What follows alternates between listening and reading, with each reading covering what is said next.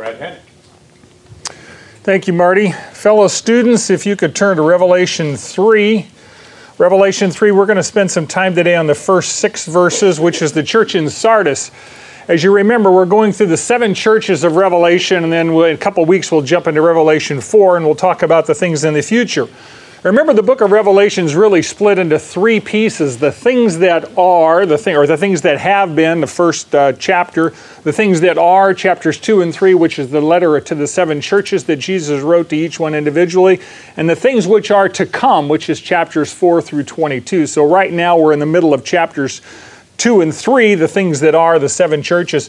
And then in a couple of weeks, we'll get into the whole future scenarios that are listed in Revelation 4 through 22. So just be ready for that. The church that we're going to talk about today, the church in Sardis, is the 5th of the 7 churches. So we've been through 5 letters. You're going to notice, thanks Rob for the map. We started with Ephesus, and then we went up to Smyrna, and then we went to the Pergamum, Thyatira, Sardis, and so we're in Sardis today, and in Philadelphia and Laodicea. So you kind of see the sequence of where they are. They're all on the west coast of what is modern-day Turkey. That was known as Asia Minor, and it was a significant chunk of the Roman Empire. These 7 churches are real churches with real people and real problems, and Jesus is writing letters to address those specific problems in those local churches. In addition to that, each one of these 7 churches are types of churches, and they represent every kind of church that has occurred throughout history. You can look at historical churches, and they all fall into one of these 7 categories. So you can literally map the health or the ill health of a church based on one of these 7 models. In addition to that, you'll notice at the end of every single section on these churches, there's a phrase that says, "He who has ears to hear, let him hear." So there's an individual application as well. So the stuff we hear today, one of the things we talk about in Manna pretty regularly is, before you leave class, I want you to write down one thing and only one thing that you will do in light of what you've learned. Because if you do nothing with what you learn, what's your chances of retaining what you've learned?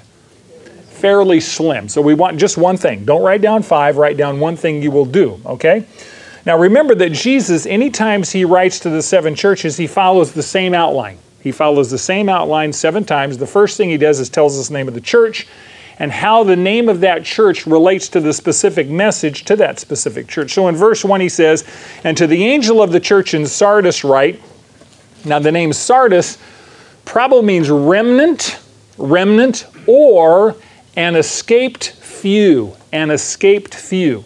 As we will see, Sardis only has a very small remnant of faithful members in the church family. There's a very few faithful, a remnant, and there are only a few that will escape God's judgment.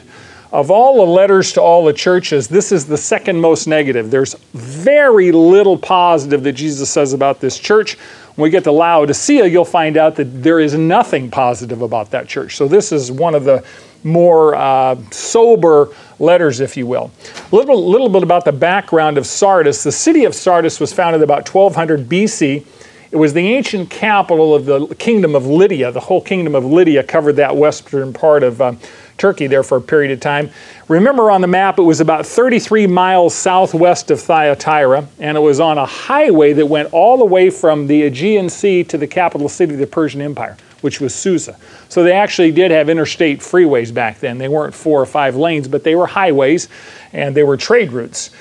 700 years before this letter was written, around 700 BC, Sardis had been one of the greatest cities in the ancient world. It was had endured for centuries, largely because of its geography. It was built on the southern end of the Haemus Valley, which is a very, very fertile valley. And on the north side of this valley, there's a lot of mountain ranges. Those mountain ranges have a series of, I want to say, spurs that jut off from the mountain range. How many of you have been to the ocean and you've seen a pier that juts into the water? A pier that you hook ships to? Same kind of thing. These mountain ranges had these high spurs that jutted into the valley like a pier. And some of these were very, very tall piers, if you will. This city was built on one of those plateaus that was 1,500 feet above the valley floor. And it was sheer rock. So I want you to think about being on the valley floor of this Haemus Valley, and the city of Sardis is on top of one of these spurs, if you will. It's a plateau that's 1,500 feet sheer rock face above the valley floor. So it's really considered pretty impregnable. It's very, very strong fortress. The city's really zenith and downfall occurred during the reign of a super rich Lydian king named Croesus.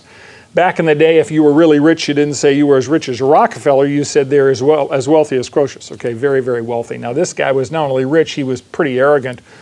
In 549 BC, he really initiated an attack on Cyrus, king of Persia. Now Persia was the reigning empire of the day. That was a pretty gutsy move to attack them, and he got beat.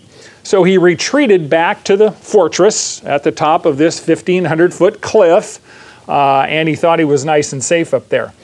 Remember that when you're in the middle of this kind of a cliff plateau arrangement, 3 sides of the fortress are just sheer rock face. There's only one entrance into the city, very, very narrow, and they had that guarded extremely, extremely well. But during the siege, Cyrus came and sieged the city. One of the defender's soldiers lost his helmet over the edge, and there was a hidden path down the face of the rock. Very, very tough, but you could do it. And so the soldier walked down this hidden path to retrieve the helmet. Problem: a soldier saw him do it. So that a couple weeks later, they figured out how to get up that path, and they led their troops up to the cliffs at night. Unfortunately, when they reached the top of the cliff, there were no guards. No guards at all. The defenders had considered these walls too safe to need a guard. Too safe to need a guard. Is somebody trying to get our attention? So the citadel was overrun. Okay, because they didn't guard a spot. It was said that even a child watching the cliff would have been sufficient to sound a warning, but they didn't think they needed that. And sometimes they fail to learn from history. 350 years later, Antiochus the Great conquered Sardis using the very same technique.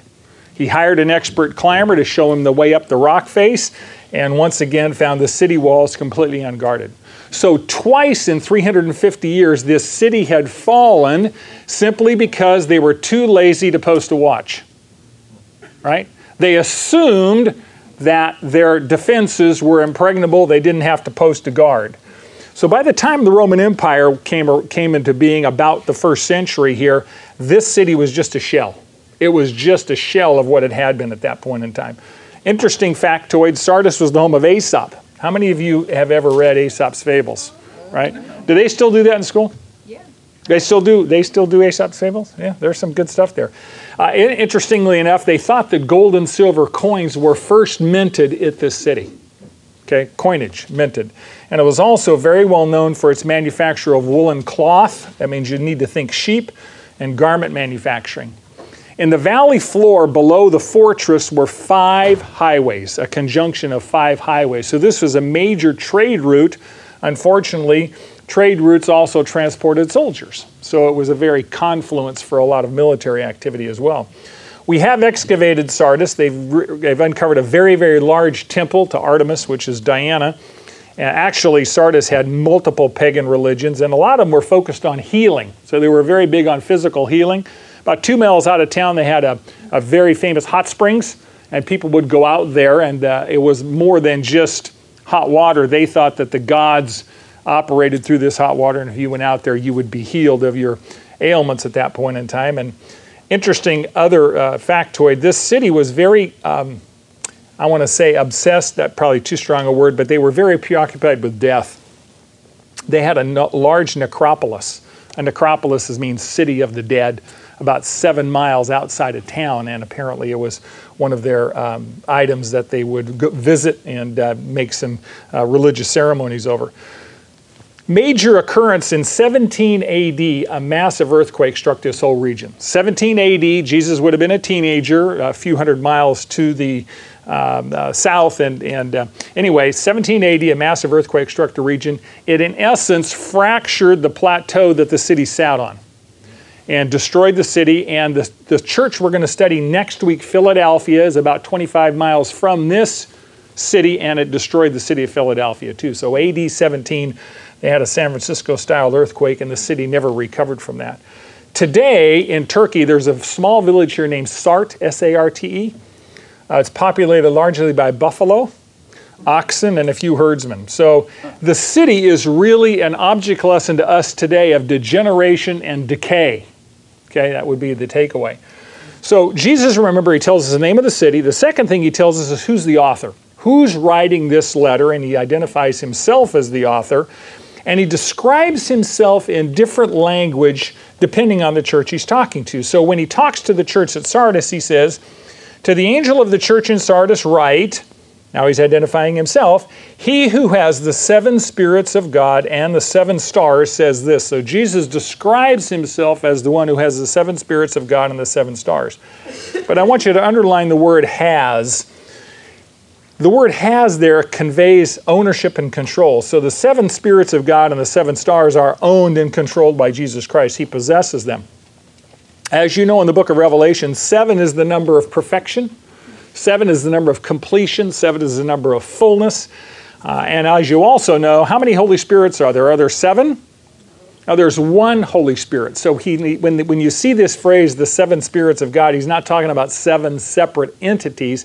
He's talking about a 7-fold ministry or function that the Holy Spirit conveys when he ministers to the church.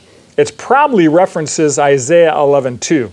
Isaiah 11:2, the work of the Holy Spirit is described using 7 adjectives. Isaiah 11:2 says, "The Spirit of the Lord will rest upon him, the Spirit of wisdom, the Spirit of understanding, the Spirit of counsel, the Spirit of strength, the Spirit of knowledge, the Spirit of the fear of the Lord." So we have a 7-fold ministry, completion, perfection of the work of the Holy Spirit. Is that in Isaiah? Isaiah 11:2. The message here is very simple. All churches are designed to operate only under the power and authority of the Holy Spirit. Only the Holy Spirit gives life to a church. And you're going to find out this church was not operating in dependence upon the Holy Spirit. They were operating independent from the Holy Spirit, and that's why Jesus said they were dead or in Elvis. Well, not quite like that, but the Holy Spirit is in the control of the church, not human church members. Let me give you an analogy. When the human spirit is in charge of the human body, we get some potentialities. I saw a video clip the other day of Chet Atkins. Anybody heard Chet Atkins?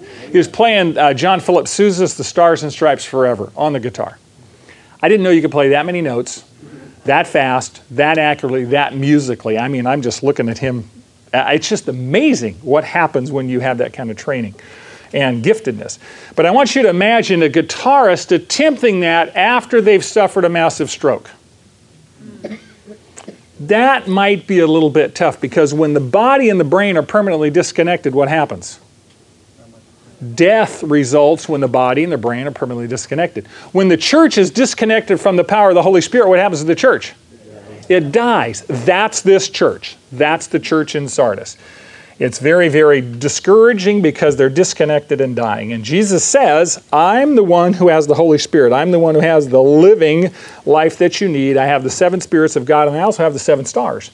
Now, the stars there, the Greek is angelos. It means messengers. And these are the pastors, the leaders of this church. Jesus says, I have those leaders of the church, and I call them out and I equip them to lead in every church. So the application for us is, you should be praying every single day that your pastors in this church are daily connecting with Jesus, because that's the source of life. And that's the message for us too. We tend to live independently. We tend to live independently. And you know how I know that? The number of things that Brad Hannig does every day without praying about them is embarrassing. I do a lot more things without prayer than I do with prayer, right? Would you say that's true for you too? I mean, there's a lot of things we just assume, of course I can do that without praying. I don't need Jesus' power to do that. Well, what did we sing today? Where's your breath come from? From Him. Okay, if breathing is as basic as breathing, we depend on Him for that. I would suggest that if there's going to be anything spiritually significantly happening, we must be dependent on Him, and this church is not, and that's the problem. So now, the first step, Jesus tells us the name of the church. He identifies Himself as the author, and now He's going to comment on the church's character and their conduct. With the previous 4 churches, Jesus always begins with a word of commendation, a word of affirmation. Here's what you're doing well. Here's what you're doing well. This church, he has almost no words of affirmation at all, and he starts off immediately with a criticism. He says, I know your deeds. And we go, okay, he knows your deeds. But then the next phrase is devastating. He says, I know your deeds, that you have a name that you are alive, but you are dead.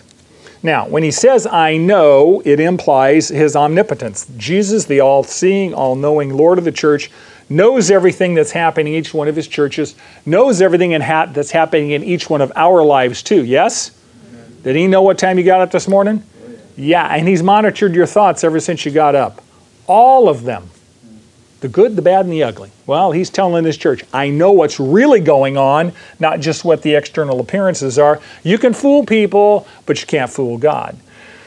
He says, you have a name that you're alive. That means you have a reputation. This church, you've got a reputation. You have a distinguished past history. People who look at you and they say, what a dynamic church. What an incredible church. God has a different opinion than people do about this church. Dr. Vince Havner has made a statement that spiritual ministries go through 4 stages. And sometimes this is true with our life too. Ministries begin with a man or a woman. They grow into a movement. They morph into a machine. And they metastasize into a monument. Man or woman, movement, machine, and monument. Now what's the difference between a movement and a monument? One's alive, one's dead. A movement's alive, a monument's dead. A movement looks forward, right? Visionary. Here's what we think God wants to do. A monument looks back. Here's what we did. How many of you have done any traveling overseas? Anywhere.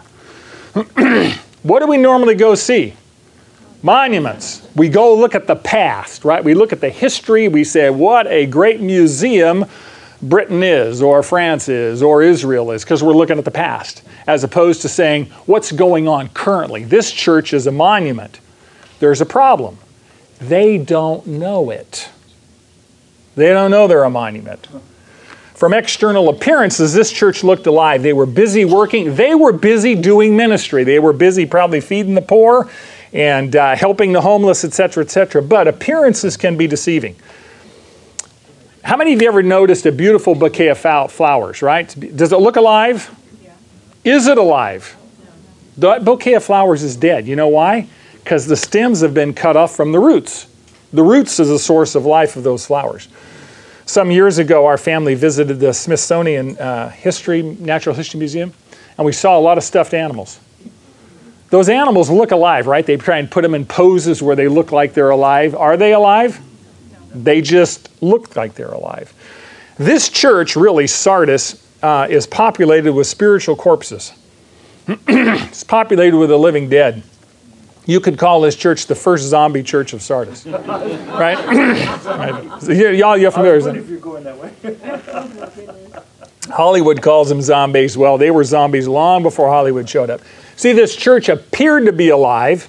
From a human perspective, it had a great reputation. There was a lot of activity. It was probably a big church. It was probably the only church in Sardis, a lot of activity going on.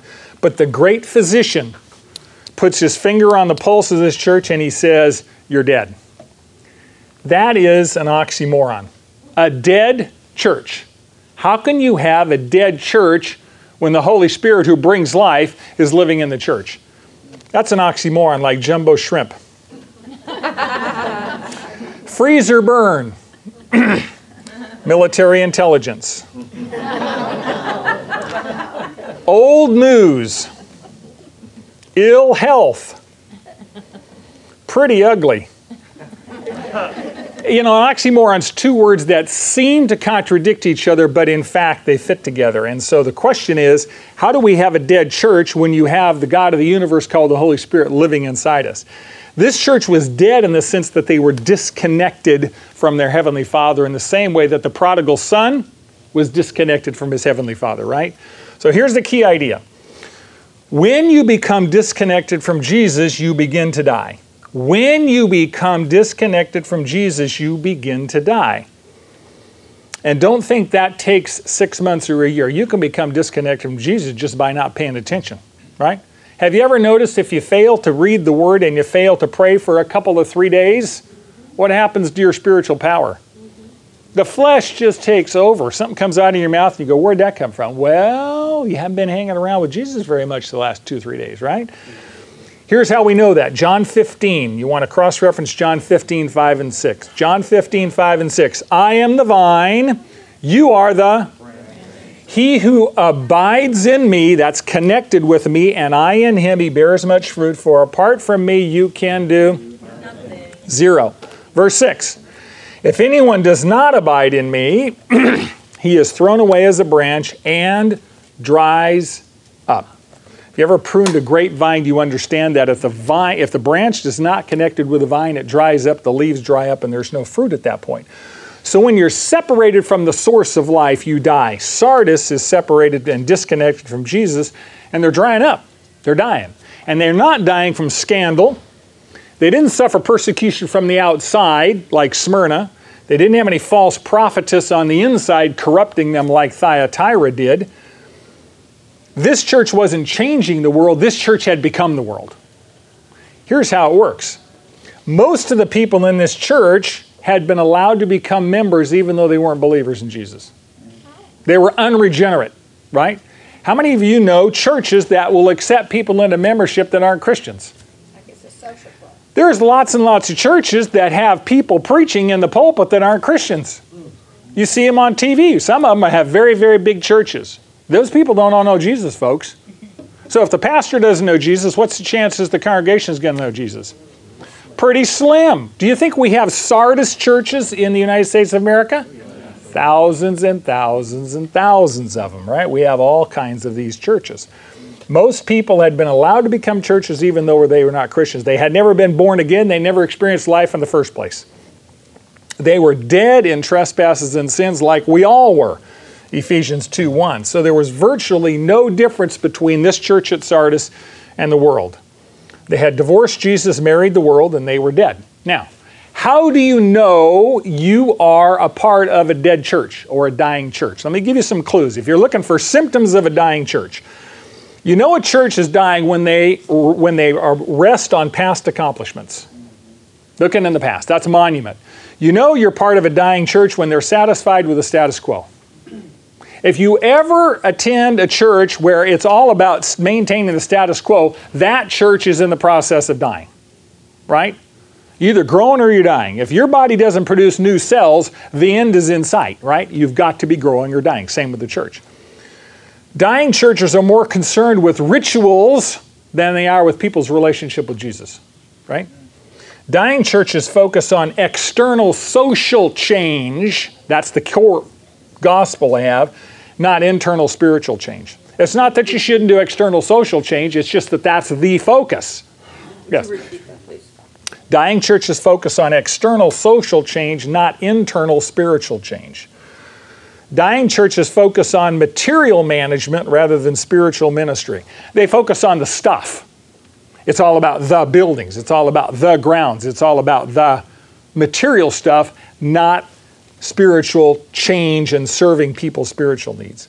Dying churches want to please men more than they want to please God. And here's a big, big, big one.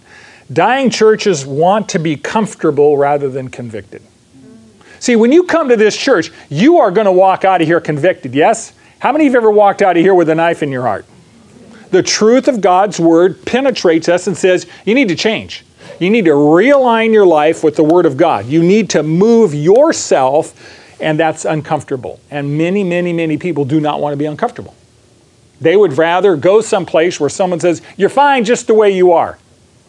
You're going to die just the way you are in trespasses and sins. You need the regeneration of Jesus Christ, and that's what this church is about. That's why God is blessing this church. That's why we're growing. We need to keep that vision forward. What does Jesus want to do? So the church at Sardis was like Polaris, the North Star. How many of you ever watched the North Star? Ever seen that? It's the tail end of what, the Little Dipper? Is that right? Yeah. Okay. Polaris is 323 light years away. Now that basically says the distance that a light can travel in 1 year is a light year. So there's 323 light years between us and Polaris. It means it takes light 323 years to get from that star to planet Earth. Now, for all we know on planet Earth, Polaris could have burned out 300 years ago. And we won't know it for 23 more years. because that's how long it takes the light to get here at that point. Some churches are just like Polaris. They've burned out years ago. The Holy Spirit hasn't shown up on that campus in 5 years, and they don't even know it, right? You want to look at a biblical character that you can relate to Sardis. I want you to look at Samson, the biblical character of Samson and Sardis. Now, Samson, as you recall, was gifted with tremendous physical strength. And he was supposed to use that physical strength to free Israel from the slavery to the Philistines. Unfortunately, a lot of times Samson used that great physical strength for what? Selfish and sinful purposes, not the purpose for which God gave him that great gift. However, when you look at the life of Samson, he sins, and then he does a great exploit. And then he sins, and he does another great exploit, right? It doesn't seem to matter. God has not withdrawn his power from his life, even though he was in sin. You know Samson's problem? He assumed that the power was his. I own this power, and my behavior is not going to matter to God. Well, God made a commitment he was going to free Israel from the Philistines, and that promise was going to be kept even if Samson was going to disobey. But God, in his mercy, gave Samson ample time to repent, and finally he didn't. So Samson forgot that his power was on loan from God. How many things in your life are on loan from God? Do you treat that like that? You know how I know we don't believe that? What happens when he takes it away? What happens when God touches something that you and I say, yeah, it's on loan, until he decides, okay, if it's on loan, I want it back. And we go, that's mine. You can't touch that. That's my kid. That's my grandkid. That's my health. That's my money. That's my... You can't touch that. Was it really on loan? Or do we now think we own it? Now we put our hands around it. And we grab it, and then God's got to peel our hands away like your kids, you know. Give me the chocolate, right? He disobeyed, Samson finally disobeyed God one last time. He got his hair cut, and God left him. You want one of the saddest scriptures in all of the Bible, Judges 16, verse 20. Judges 16, verse 20 is one of the saddest verses in all the Bible. Remember, she cut his hair, Delilah did this. The Philistines came in to capture him, and Samson said, I will go out as other times and shake myself free. In other words, I've still got this physical power. I can fight 20 guys and beat them. Here's the phrase. But he did not know that the Lord had departed from him. He didn't know that the Spirit of God had left him. He wasn't aware of it. And it says, verse 21, then the Philistines seized him and gouged out his eyes. All right? Here's the principle. Sin not only distances you from God, it deceives you into thinking that God won't discipline you for it. Sin not only distances you from God, it creates distance, it deceives us, it blinds us, it causes us to believe the lie that God won't discipline you for it. Samson had drifted in sin so far away from God that when God left him, he didn't even notice it. I've talked to I don't know how many couples, and from time to time, someone will come in and say, you know, we're getting a divorce and I never saw it coming. I never saw it coming. You know what that tells me? The relationship was so distant already that when one spouse decided to formalize the separation, it had already been separated, right? We just weren't paying attention. I believe that some spouses get blindsided. They really didn't know there was going to be a divorce because they've gotten used to living with a lack of intimacy. And that's what we do with Jesus way too often. We get used to this distant relationship with Jesus, right? We get used to talking in with him occasionally, right? I mean, if you talk to your spouse only once a week, how would they feel? They'd feel great, Brad. It'd be really, you know. If you want intimacy, you've got to communicate. You know, Jesus wants to hear from us and he wants to speak to us. And Samson drifted away and divorced, and he was surprised when it happened. He didn't think it mattered. Sin always matters. Never tolerate sin in your own life. Never. I know you don't want to tolerate sin in somebody else's life. It's real easy for me not to tolerate sin in somebody else's life. Much harder for me not to tolerate sin in my own life. Right? And that's where it needs to start. So as a Christian, everything we do should be completely dependent on the Holy Spirit for life. Sardis had slept away into separation, and their relationship with Jesus was drifting away into divorce. So Jesus now, he tells them the situation, you're dying. He now gives them a prescription. Here's what you need to do about it. Verse 2, wake up and strengthen the things that remain which are about to die, for I have not found your deeds completed in the sight of my God. He says, wake up. That literally means chase away sleep. Chase away sleep. Another word for that is watch. It means to continuously watch. Continuously remain on the alert like a watchman or a sentry, on guard duty. You have to stay awake. What are you supposed to watch for? Well, you're supposed to watch for Jesus, number one. Hebrews 12 says, fix your eyes on Jesus, right? Fix your eyes on Jesus, the author and perfecter of our faith. You're also supposed to watch out for yourselves. Watch out for yourselves. Matthew 26:41 says, watch and pray that you do not enter into temptation, right? Sometimes we fall into temptation because we're just asleep. And then Satan comes by and gives us a hook and we take it, right? So watch for Jesus, watch for yourselves, and then watch out for each other.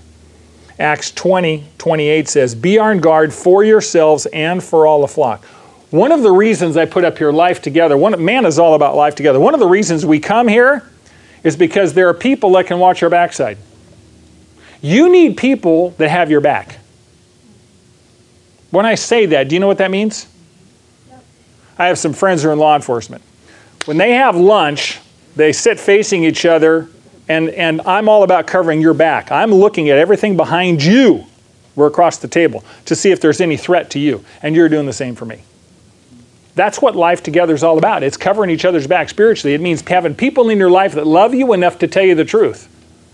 You got doggy breath on that issue. We need to help deal with that, okay? I love you enough not to let you drift into divorce. I love you enough to bring you back, right? That's what family does. That's what family should do.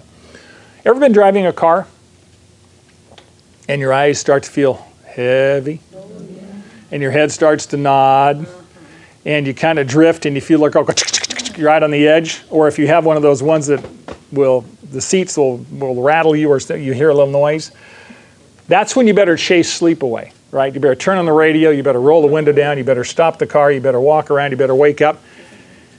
Jesus tells this church, wake up. You know why he told them that? Because twice before their city had been overrun because they were asleep. If any church should understand wake up, it'd be this one. They lost the city twice because they weren't waking up. So he says, wake up, pay attention. Here's the principle. Wake up.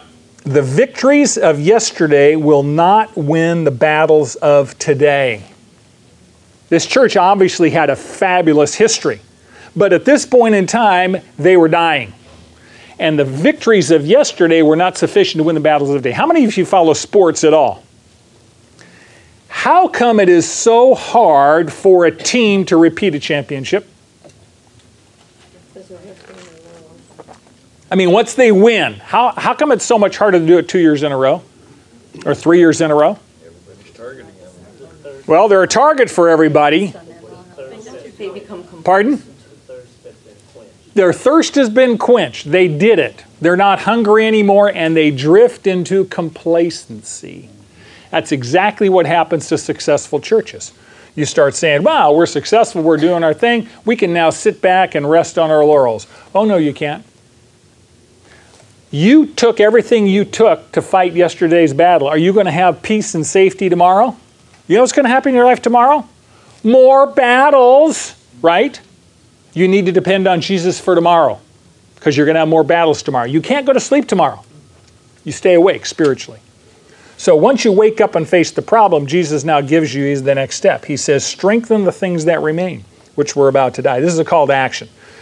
What he basically says is you got a very few signs of life in this church. There's a few faithful members. The fire's about to go out. The patient's about ready to die. You better get ready with CPR now, right? You got a few things that are working. It says strengthen. The word strengthen means to establish or, interestingly enough, to stabilize. Do you know what we want to do in an ER?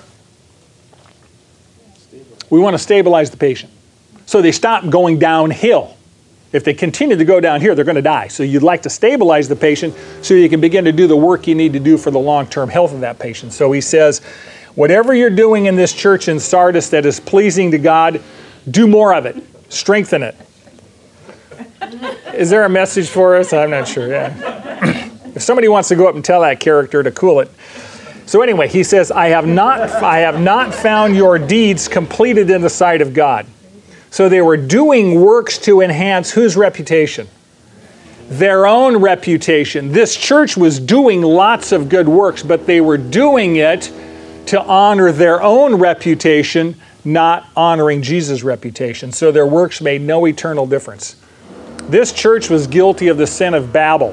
How many are familiar with the Tower of Babel? Tower of Babel, right?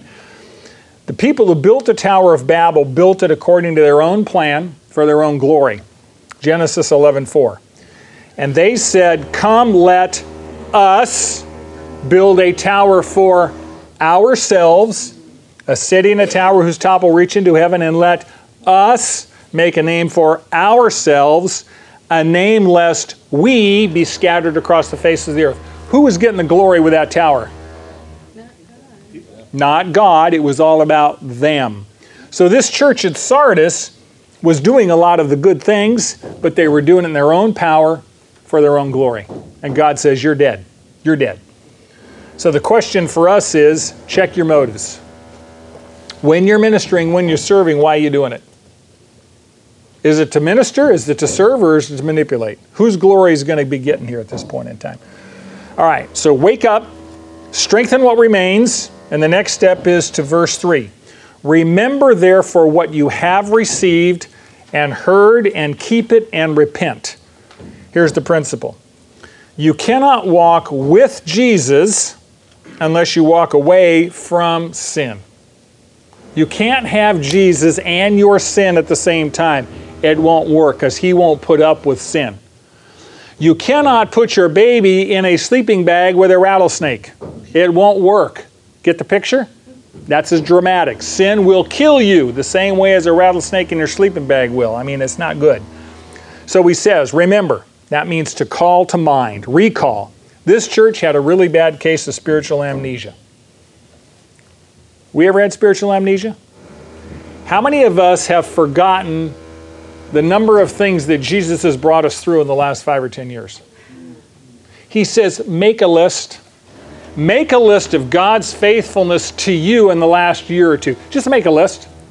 He brought you through this. He carried you through that. He did this. He's proved Himself faithful. He saved you from that. Right? Because we're in the middle of a battle. You know what we think? He's forgotten me. He's forgotten me. You know something? God never forgets. And if you make a list of His faithfulness, we sing, great is thy faithfulness, make a list. It'll renew your faith. Right? That's remember, number one, what God has done for you. Number two, keep it.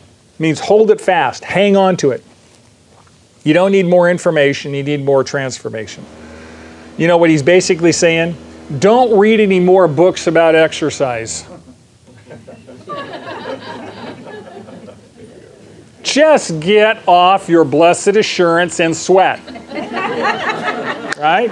I'm about ready to have you stand up. Some of you are kind of going, yeah. I'm very much awake up here, guys. I'm telling you, right? So you actually have to get out and do the spiritual. Yeah, I know I should read the Bible. Yeah, I know I should pray. Yeah, I know I should witness. Yeah, I know I should fellowship. Well, then do it. Right? Sometimes I'll run into people. Oh, I haven't been to class in a while. 2 years. A while. Satan loves to distract you away from God's people, because if he can get you isolated, he can pick you off real easily, because he's got you alone in the world. You know what this world is? This world is a sinful cesspool. I mean, it is. You've been out in the culture lately?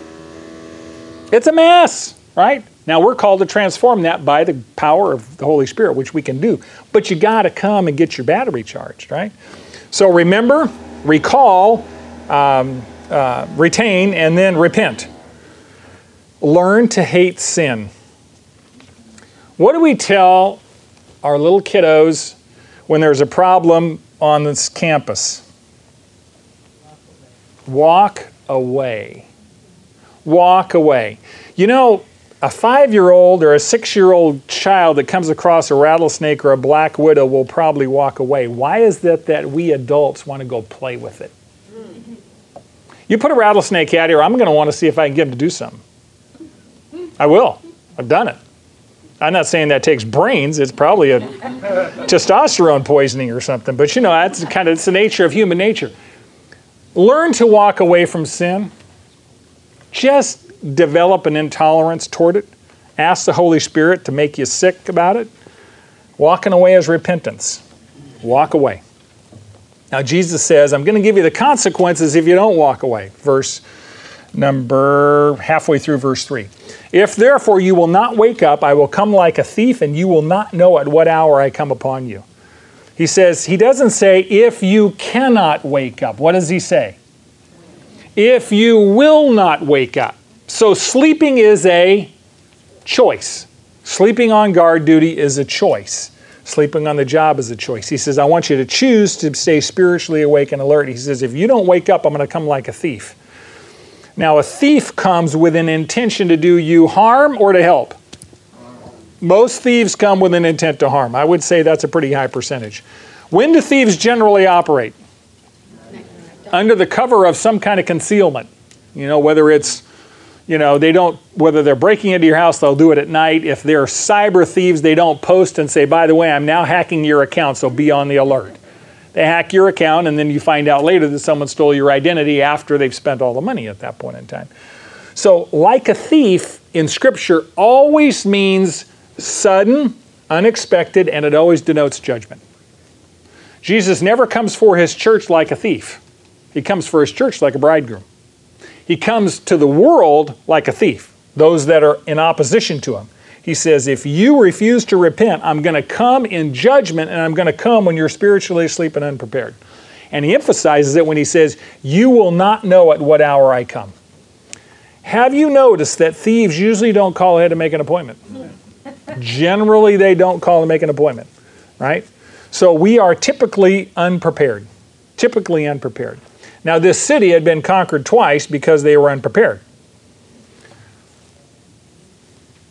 You know and I know that much of life is unexpected. Yes? How many of you anticipated an automobile accident 2 weeks before it occurred? Nope. How many of us anticipate we're going to get a cardiac arrest and we knew it was going to happen in 12 days? How many of us figured that we were going to have a jobs downsizing, but when it occurred, it still took us by surprise? How many of you got a phone call from a family member and you said, I wasn't ready for this? Most of life is unexpected. Most of life's unexpected. You know what your preparation is? Stay close to Jesus. How often? Every day. This church was dead because they were disconnected. So the message for us is stay close to Jesus. Stay connected. Stay in relationship. Stay obedient. Now, Jesus now gives them some commendation. In verse 4, he says, you have a few people in Sardis who have not soiled their garments, and they will walk with me in white, for they are worthy. So there's a few ones that Jesus knows by name, his sheep, and they've not soiled their garments, which means they've not smeared or polluted or stained them. They haven't sinned and not confessed it. See, here's the point. Whether you just happen to fall in the sewer or you choose to swim in the sewer, you still stain your clothes and you still stink, right? Say yes. Here's the point. You don't have to stay smelly. You don't have to stay dirty. You can use your spiritual bar of soap. What's your spiritual bar of soap? Confession. 1 John 1:9, confession, as Daryl said. If we confess our sins, he is what? Faithful and just to do what? Forgive us our sins and to cleanse us, to wash us, right, from all unrighteousness. So there were a few people in Sardis, even though they were sinners, they were regular confessors. And they were white. They were washed. They were clean. And Jesus knew them by name. And he says, you're going to walk with me in white. Now, if you're going to walk together, you've got to be in agreement. If you're going to walk with Jesus, he doesn't walk with unconfessed sin. You've got to confess that sin and have him purify you. Because before we come to Christ, our self-righteousness is what? Filthy rags. But we've been given the righteousness of Jesus Christ. And so we are worthy because he is worthy. And by the way, one of the neat things in heaven is you never have to worry about sin. You're done. You will be free from temptation. That'll be an incredible experience. Verse 5, here's the promise. He who overcomes shall be clothed in white garments, and I will not erase his book from the book of life, and I will confess his name before my Father and before his angels. Here's the principle. God promises power, purity, and security to those who honor him. God promises power, purity and security to those who honor him. Now, overcomers are all believers. Overcomers are all believers. If 1 John 5:5 tells us that what overcomes is your faith. If you know Jesus as your Savior and Lord, you're an overcomer. And he says you're going to be clothed in white garments. In ancient periods of time, white garments represented two things: festivity, a big party, and victory. Sometimes those went together. Now, we have a marriage supper of the Lamb coming up, but we're all going to be wearing white. So white symbolizes purity as well. Back in the day, when you had a victory parade, the conquering general always wore solid white, as did his followers. So everybody had a white toga back in the day because that was for victory, that was for purity, and that was for festivity, right? So you're going to have a white robe. And it won't be because you're good, it'll be because Jesus is good. And he says, I will not erase his name from the Lamb's book, from the book of life. So here's the question. Does God have an eraser in heaven? Yes. Are there any erasers in heaven? Good question. This passage he's talking about applies only to believers, or to overcomers. He says to Christians. Here's the point. No one became a Christian by good works. Therefore, no one becomes a non-Christian by bad works. Your salvation never depended on your goodness in the first place. It depended only on the goodness of Jesus Christ. You cannot lose your salvation because you never earned it in the first place. He did. And the God who never lies says you're secure. So anytime someone comes along and says you can lose your salvation, not if you know Jesus you can't lose your salvation because you didn't earn your salvation in the first place. It's all his work. It's none of your work. We're saved by his finished work, not our own finished work. So he says, I will not erase. That's a double negative. So it's a promise of security for the believer. And he does this because he pretty much tells them the whole church is in deep trouble. But he's got a few that belong to him. He wants to reassure them, I know you. I know your name. I know you're walking with me. You are mine. I know my sheep and my sheep know me. Even when I judge this church, you're in my hand. I've got you, right? I'm going to protect you. And he says, I will confess your name before my Father.